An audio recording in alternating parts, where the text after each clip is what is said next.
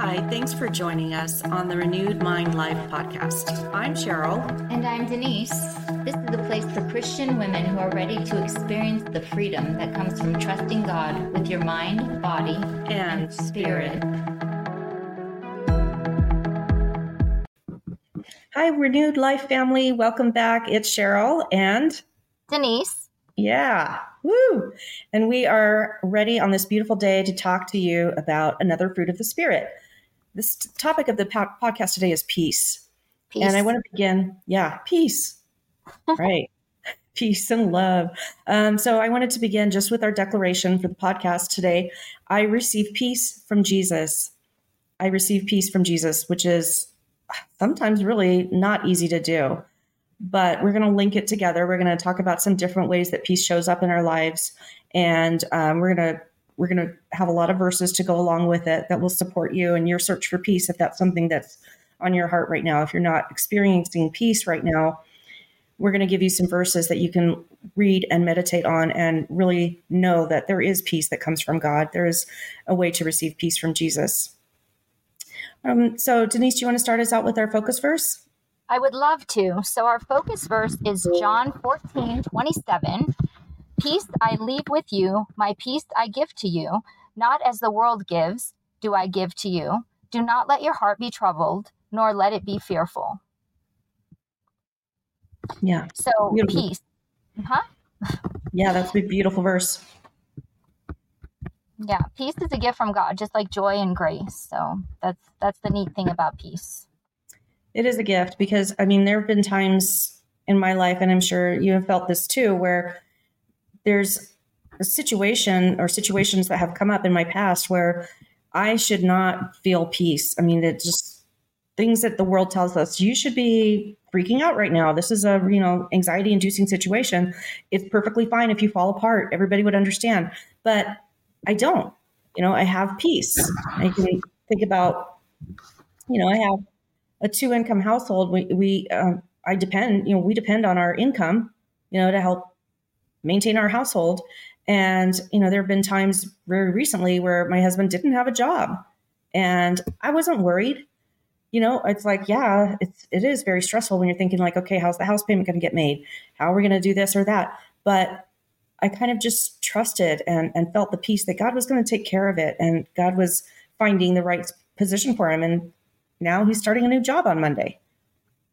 So when I can look back on my planner and I can look at my prayer lists and I can see all the things that I was worried about. And then once I give it to God, once I give it to him in prayer and I literally write it down and say, this is in your hands now, God, then I can experience that peace. But if I try to hang on to it and fix things myself, I'm a bundle of nerves. I'm a worrier by nature. It is ingrained in me. It's just the way I was raised. My parents always worried. And so I kind of grew up thinking like, oh, that's normal just to worry. But it's not. God doesn't want us to live like that in a state of worry. He wants us to live in a state of peace. I hear you there. Yeah. Have you felt that in your life in the past? I have. I felt both worry and I have felt, peace. And definitely when I feel peace, I feel a lot better. Most recently, I can think about feeling peace. My mom is sick right now. And when I come to, when I'm trying to, me, I struggle sometimes with my words. So let me take a step back here.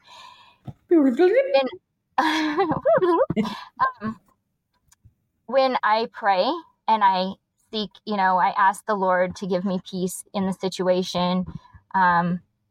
It's totally different than when I am in chaos and anguish and anxiety. I'm at peace in the fact that it's in the Lord's hands and in the hands of whoever, the Lord chooses, a doctor or a surgeon or whomever. And we just pray and hope that whatever comes about of whatever situation she's going through. And that's the peace, the peace that the Lord is, giving me, that where, like it says in John 14:27, do not let your heart be troubled, nor let it be fearful. So I have a choice. I can live in fear or peace, right? Mm-hmm. And so whether it be my mom being sick, or whether it be, my kids or my marriage, it's again, anguish, anxiety, fear, or peace. It's Yeah. about letting go of control. I have no control. If I want to control it, then I have no peace. And it's like, I love that. There's that like sign I've seen at like Hobby Lobby, or, on the internet, where it says, no God, no peace. And then it says, no God, no peace, right? It says like N-O or K-N-O-W. Yes. Have And you we seen love that? that because, English teachers be like, yeah.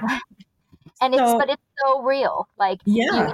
no, no N-O God, no N-O peace, no K-N-O-W God, no K-N-O-W peace. And it's so real. That statement is so, so real. Yeah. So let me ask you this. If you can think back to your drinking days, did you feel peace? Oh, absolutely not. And I think it's because, no, I didn't. And I think it's because I didn't know God. I mean, I was, oh yeah, there's a God, but I didn't know him. I didn't know him. And that's where I was going with that. As much as we want to say it rhetorical, but really, I think it's you can look at it rhetorical, you can look at it in pure, honest truth too. I didn't know him. K-N-O-W. Yeah. And I think that that's a reason that we reach for that. In society, when I say we, I mean people who abuse alcohol do that to calm that sense of chaos, to escape from whatever situation that's destroying their peace. And there's only one source of the peace, the one source that is never going to let us down, and that's Jesus. Everything else is just a cheap imitation. Let's see here.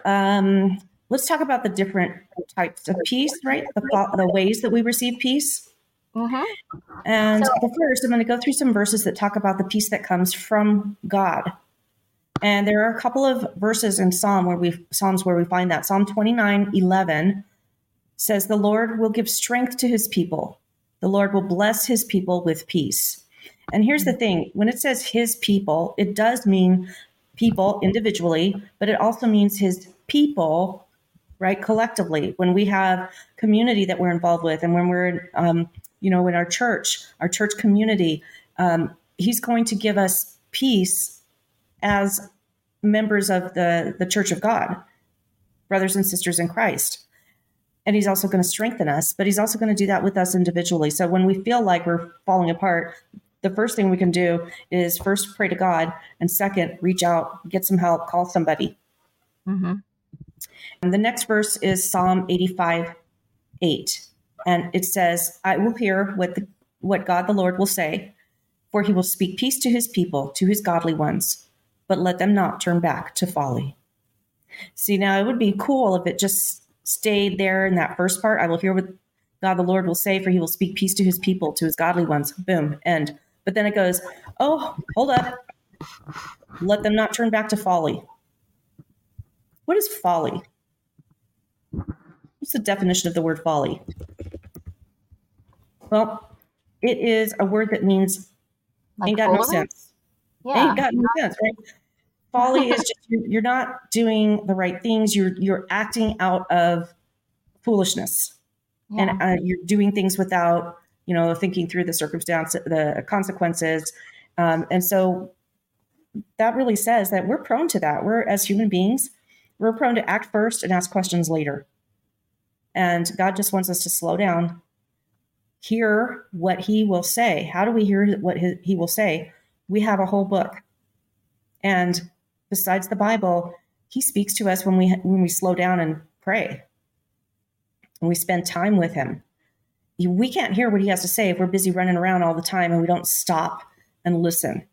And then the next verse for the peace that we get from God comes from 2 Thessalonians chapter 3, verse 16. And it says, "Now may the Lord of peace himself continually grant you peace in every circumstance. The Lord be with you all." It says every circumstance, the good and the bad. Because we are going to have good times and bad times. When we have good times, praise God. Let's have peace with that. When we have bad times, praise God. Let's have peace in that too. Because He's there no matter what. He's always with us Always. continually. Mm-hmm. So we're also called to seek peace. And so in Psalm 34:14, depart from evil and do good, seek peace and pursue it. I really like that one because, who wants to do evil, right? Mm-hmm. We should be pursuing peace and pursuing doing good and pursuing doing the next right thing. Yeah. And wanting to live these peaceful lives and wanting, to not have chaos. Like that's the thing. It's like when I'm surrounded by chaos, I don't have peace, Yeah. This is something you should want. You should want to seek peace. You can't expect it to just come to you. You should want to seek it out as well. It takes action on our part, right? Exactly. Because it says there's do, good, depart, do, seek, pursue. Those are all things that you can't do sitting on your butt. Exactly. Okay? Those are things that you can't do if you're using something else to attain peace. You're not going to get it there. Right, exactly. Whether it's drugs, alcohol, food, men, gambling, you're not going to have that peace. Those things are not seeking peace. It's not doing good. It's not going to give you that peace. If you're like, oh, it gives me peace, it may be like a temporarily fake peace, but it truly, because it's not doing good. Psalm 37:37, mark the blameless man and behold the upright, for the man of peace will have posterity. So, mark the blameless man. What does that mean, mark the blameless man? Behold the upright. Yeah. For people who have peace, the man of peace will have a posterity. So someone who is a peaceful person, they're going to stand out. That's the way I'm reading it. That's what I get from it. Yeah. And I think that, I'm thinking of a saying, mark my words. You ever heard your parents say that to you? Mark my words, you'll never remember. Okay, maybe that was. I can look at it. For the man of peace will have a posterity, right? There's something about a peaceful person that stands out from everyone else. You want to be like that person. They stand out. Pay attention to that person. Watch what they do. Person. Right. And that's who you want to be, so other people emulate you and you emulate that person. Mm-hmm. What is posterity? Posterity is like the mark that you leave, right? Posterity means the future, your legacy. What are the generations after you going to get? It's really like it's almost overwhelming to think about the responsibility we have for the generations that are going to come after us. Not just my kids, my grandkids, my great grandkids. I'm a product of very godly people. My grandparents and my great grandparents, and the way they raised their family dictated the way my parents treated me, the way I was raised, and the fact that they taught me to know Jesus. Well, and I'm passing it on just from me. So It's really important that I have peace then, if it's coming from me to start with, right? Yeah. Wouldn't you say? I would say so. Yeah, definitely. It's got to start. There's things that happen in past generations that we're not going to be able to change, but we can start. We can be the change, right? If it wasn't something that you were brought up with, you can start right now. Right. So that's what I think it means. Hebrews 12:14, pursue peace with all men and the sanctification without which no one will see the Lord. Pursue peace with all men. Wow, it doesn't say the ones that you get along with, the ones you like. The ones you think are pretty, the ones you think are cool, the ones you want to hang out with, the ones that you want to be your friend, the ones it's just all men. All men. Which means all people, by the way. Yeah. Right? Right. So even the ones that get under your skin. So that's really important. 1 Peter 3:11, he must turn away from evil and do good. He must seek peace and pursue it. So again, that's very much like Psalm 34:14, right? Which makes you think maybe those disciples were reading the Old Testament. Exactly. I love it though. I love it when things, come up again and it's like, okay, it's just to me, being raised of the Jewish faith and then seeing things come up or being able to cross reference verses and seeing things. It's so awesome to me when like those things like that. So again, turning away from the evil, doing the good, seeking the peace, pursuing it, those action words and taking action and knowing it's just, you got to do something, right? I love it. I can't hear you. Okay. Okay. And the next one is the peace that we can find during our tribulations, which is really, really tough. We talked about this not too long ago, just touched on it a little bit, but tribulations is another word for problems, right? Struggles, serious struggles. Tribulations is big stuff. It's not, oh no, I broke a nail. It's the big stuff. So in John 16:33, Jesus tells us, "These things I have spoken to you, so that in me you may have peace. In the world you have tribulation, but take courage. I have overcome the world."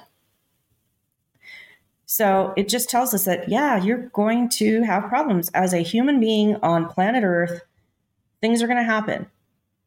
We cannot expect to live in this bubble and be untouched by tribulations. But when we have them, when they come up, we know that we can find peace in Jesus. It says, take courage, be brave. You're going to be okay. Trust in me. I have overcome the world. Philippians 4, verses 6 and 7 says, be anxious for nothing, but in everything by prayer and supplication with thanksgiving, let your requests be made known to God. And the peace of God, which surpasses all comprehension, will guard your hearts and your minds in Christ Jesus. I love that. The peace of God surpasses all comprehension, meaning that we cannot comprehend, we cannot understand this kind of peace unless we have our faith rooted in Christ Jesus.